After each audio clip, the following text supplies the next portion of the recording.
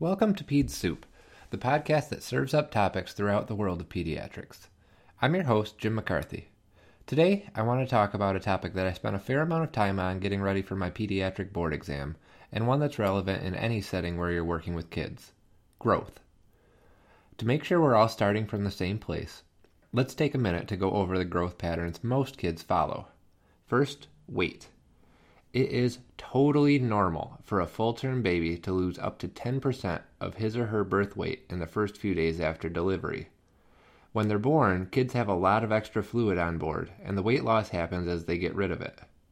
As long as everything is going well, whether the baby is breastfed or formula-fed, they should be back to birth weight by the time they're 2 weeks old.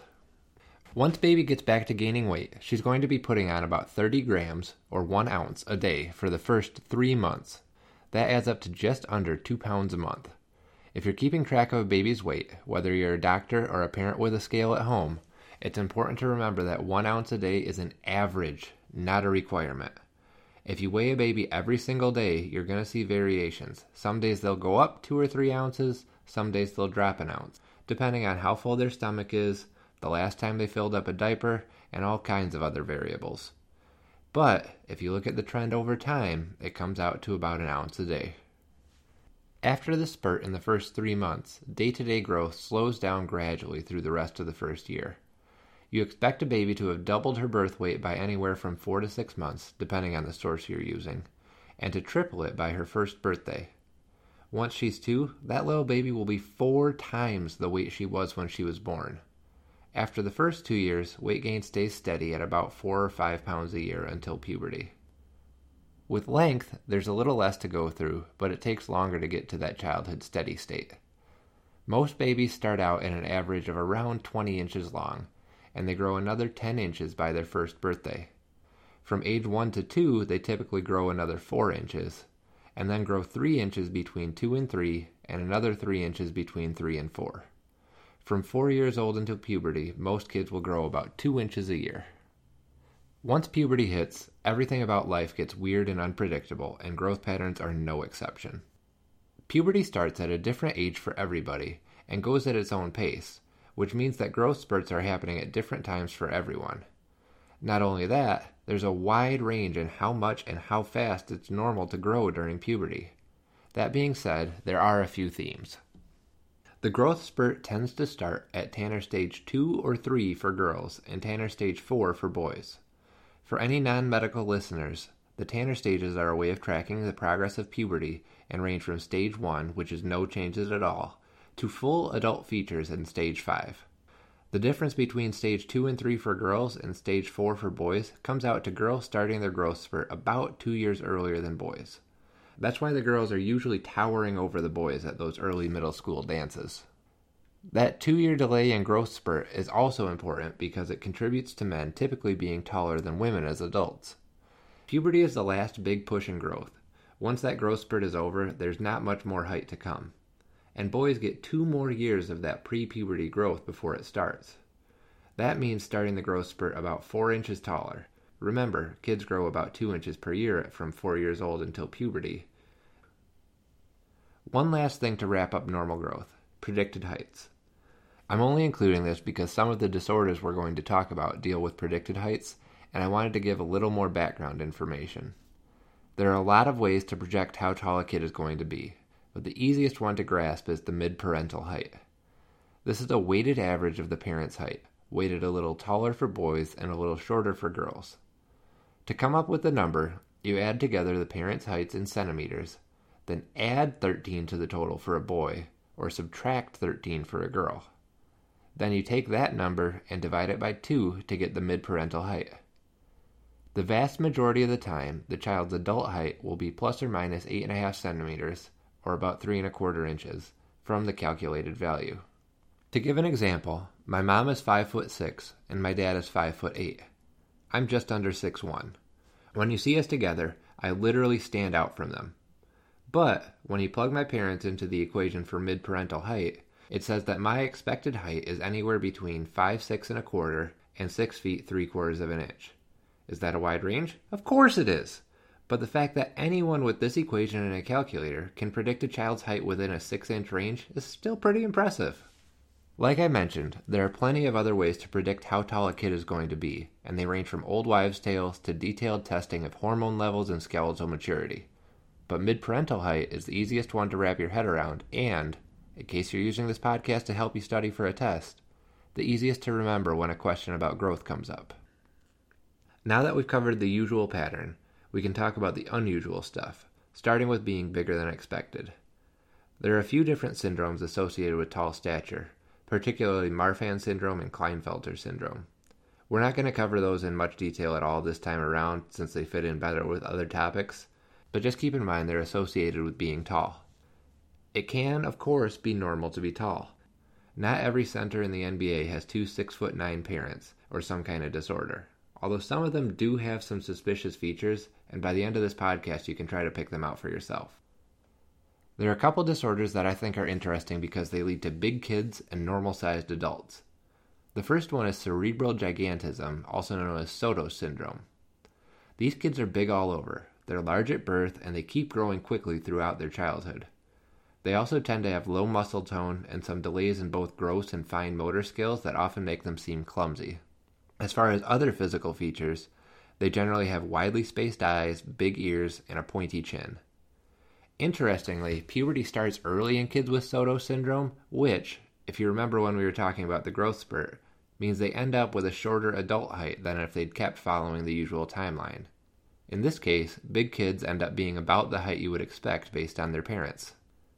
The other syndrome worth mentioning, particularly for listeners who are studying because it's a popular one on tests, is Beckwith-Wiedemann syndrome. Like in Sotos syndrome, kids with Beckwith-Wiedemann are born big and grow at the top of the growth curve, usually above the 97th percentile, until things slow down at around 7 or 8 years old. One of the characteristic features of Beckwith-Wiedemann is hemihypertrophy or hemihyperplasia, one area of the body being disproportionately larger. Classically on the test, you'll either read about or see a picture of a kid whose right or left arm and leg are bigger than the other side. People with Beckwith-Wiedemann also typically have ear abnormalities and enlarged organs. As adults, these patients are usually at the upper end of normal for height, but not as large as you'd expect from their childhood growth pattern. When it comes to true giants, literally the disorder is called gigantism, the cause is excess growth hormone. High levels of growth hormone before the growth plates have closed lead to rapid growth in height that's typically proportional. This is a pretty rare condition and can be hard to pick up because early on the child might seem like someone who's just on the upper end of normal. You should get suspicious if a kid is growing faster than you'd expect, rapidly crossing percentile lines on the growth chart, or has a height above the 99.9th percentile. Appropriately, the best example I could find for gigantism is the tallest man on record, Robert Wadlow. He was 8 feet 11 inches tall and is a perfect example of gigantism. He grew fast and early. He was taller than his dad by the time he was 8 and 7 feet tall at 12 years old. And he was normally proportioned. When you see pictures of him, he looks normal enough until you realize the people he's standing next to are adults and not 5-year-olds. Robert was still growing at 22 years old when he was officially measured at 8 feet 11.1 inches. Unfortunately, he died 18 days later. It didn't have anything to do with his gigantism, at least not directly. It turns out being enormous takes a toll on your knees and ankles, and Robert often had to wear braces. One of them didn't fit quite right and caused a blister on his ankle, which later became infected. There are some reports that he might have had an autoimmune disorder that made things worse, but 1940 was also not the best time in history to contract a severe infection. Getting back to the disorders, the last thing to mention for being too big is acromegaly. This is what happens when there's too much growth hormone after the growth plates have closed. There's no more potential for height, but soft tissues and some of the small and flat bones can still grow. People with acromegaly get large hands and feet, coarse facial features with a heavy brow, and generally have an exceptionally deep voice. My favorite example for acromegaly is Andre the Giant. If you aren't familiar with Andre, you should be. I'd tell you to press pause and go watch The Princess Bride or at least Google him, but I'm worried you'd never come back. He was a genuinely interesting guy. Samuel Beckett, who won a Nobel Prize and wrote Waiting for Godot, used to drive Andre to school because he was too big to fit on the bus. Andre was also so insistent on paying for dinner with his friends that he once literally carried Arnold Schwarzenegger away from the cashier. If this was a different kind of podcast, I would spend an entire episode on him, but we need to get back on topic. Andre does have all the classic features of acromegaly. He did have some aspect of gigantism. He was around 7 feet tall and called the Giant, after all, but he had the heavy brow and coarse facial features right out of a textbook. And his teeth were a little bit widely spaced too, which happens because of bony growth in the jaw. His hands were also huge. Not to send you on another Google errand, but search for Andre the Giant holding a can sometime. It's pretty impressive. That pretty well covers the highlights of being too big, so now we'll move on to being too small. One thing we're not going to cover here is failure to thrive. Yes, it causes kids to be smaller than expected, but it's primarily nutritional and something that would be better covered in another episode. I want to keep the focus here on true growth abnormalities. Just like with being tall, it can be perfectly normal to be short. Genetic or familial short stature is the term for kids who are built to be small. Their parents and siblings are all small, and the kid is following along a growth curve just at the low end of the spectrum. Their bone age, which is an evaluation of skeletal development, is in line with their actual age. There's nothing that needs to be done. They're short, and that's fine. Another point on the normal end of the spectrum is constitutional growth delay. These kids' growth slows down and they slip on the growth curve somewhere between 1 and 3 years old, then come back to a normal or slightly accelerated rate somewhere around 2 or 3. Puberty is usually delayed. These are the late bloomers, and there's often a family history of the same. For the test takers out there, look for the dad who says he was the shortest person in his class until junior year. If you take an x-ray, their bone age is younger than their actual age. A 13-year-old might have a skeleton that looks like it belongs to a 10-year-old. Once these kids hit puberty, though, they grow fast and jump back up to the height range you'd expect them to be. As a general rule, it's fine to wait it out and let the kid catch up during puberty. But if a patient, and in our culture it's usually going to be a boy, isn't showing any signs of puberty by age 14 and is having some social, emotional, or psychological problems because of it, there's the possibility of using testosterone therapy to jumpstart puberty. It's delicate. There's a series of injections and you have to monitor closely to make sure you stop treatment once puberty is up and running. But it can be a big help if your patient is having a lot of trouble coping with the delay. Getting into the more abnormal conditions, growth hormone deficiency is exactly what it sounds like.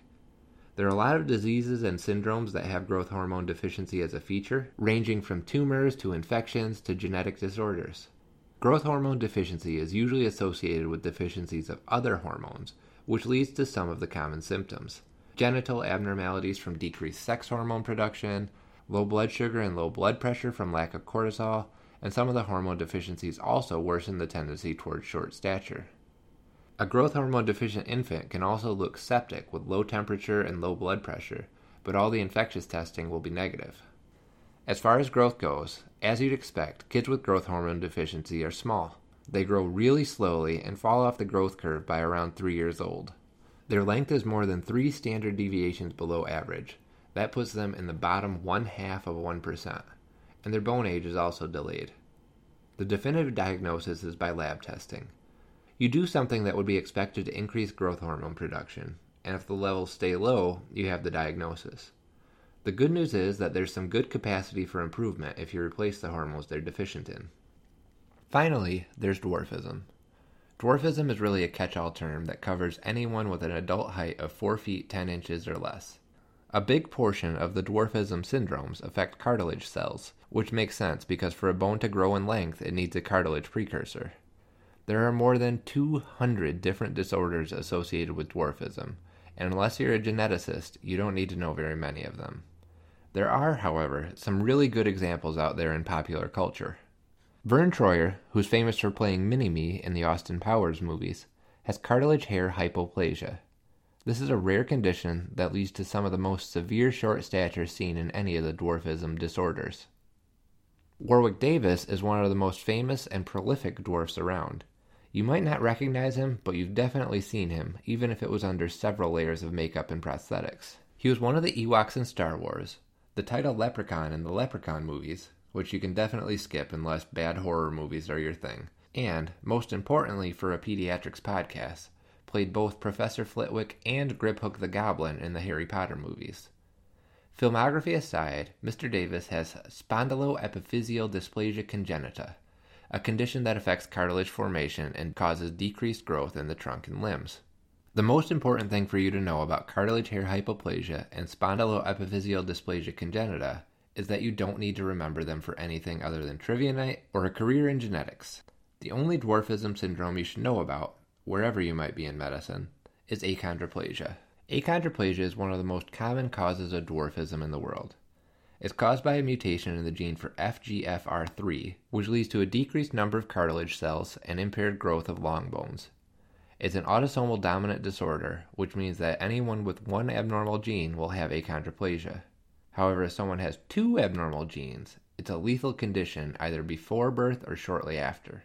That leads to an important point for any of you who have an exam coming up. It's always been a popular question to ask: if both parents have achondroplasia, what are the chances of them having a normal-sized child, or of having a child with achondroplasia? The usual Punnett squares tell you that 1 in 4 will be normal, 1/2 will have achondroplasia with one normal and one abnormal gene, and 1/4 will have two abnormal genes.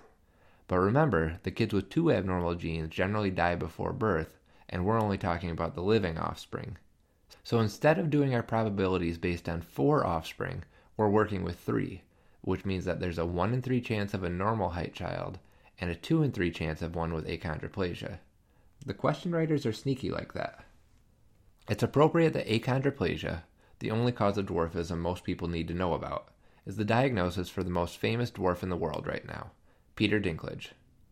Peter Dinklage is a great actor who right now is best known for playing Tyrion Lannister on Game of Thrones, or, if your viewing habits skew younger, the children's book writer who beats up Buddy for calling him an elf in Elf. If you haven't caught up on either of those, just about all of the Oompa Loompas in the original Willy Wonka with Gene Wilder are also good examples of achondroplasia. Peter Dinklage, and when you take away the orange skin and green hair, the Oompa Loompas, have all the classic features. Achondroplasia causes what's called disproportionate dwarfism. Their torsos are pretty normally sized, but their arms and legs are shortened, and so are the fingers. The buzzword you'll sometimes see on exams is trident hands. Their heads also look relatively large with a prominent forehead and a flat nasal bridge. All of these features are because of the bones that are most affected by the decreased number of cartilage cells. There can be some complications related to spinal cord compression, but overall people with achondroplasia have a good prognosis with a normal life expectancy. So unless he gets written off, Tyrion should survive through the end of the series. And that's it. The end of our tour of growth, from normal patterns to literal giants and dwarfs. To recap a couple of the higher yield points, for normal growth, try to remember the 30 grams or 1 ounce a day weight gain in the first 3 months, and that it's 5 pounds and 5 centimeters a year from childhood through puberty. When it comes to evaluating for growth disorders on either end of the spectrum, family history and bone age are going to tell you a lot of what you need to know. There's not much to remember for tall stature. It's not one that comes up too often on exams. Just be sure to consider disorders when a kid is growing more rapidly than expected or well over the 97th percentile for height. As for dwarfism, just remember Tyrion and the Oompa Loompas. Hopefully this was interesting and a little bit informative, and if nothing else, you can keep yourself entertained learning about Andre the Giant. If you liked what you heard today, please give us a rating on iTunes, Google Play, or wherever else you found us. If you have comments, or if there's something you'd like to hear about on a future episode, you can email us directly at pedsoup, that's PEDSSOUP, @gmail.com. I'm Jim McCarthy, and we'll be back next time with more Peds Soup.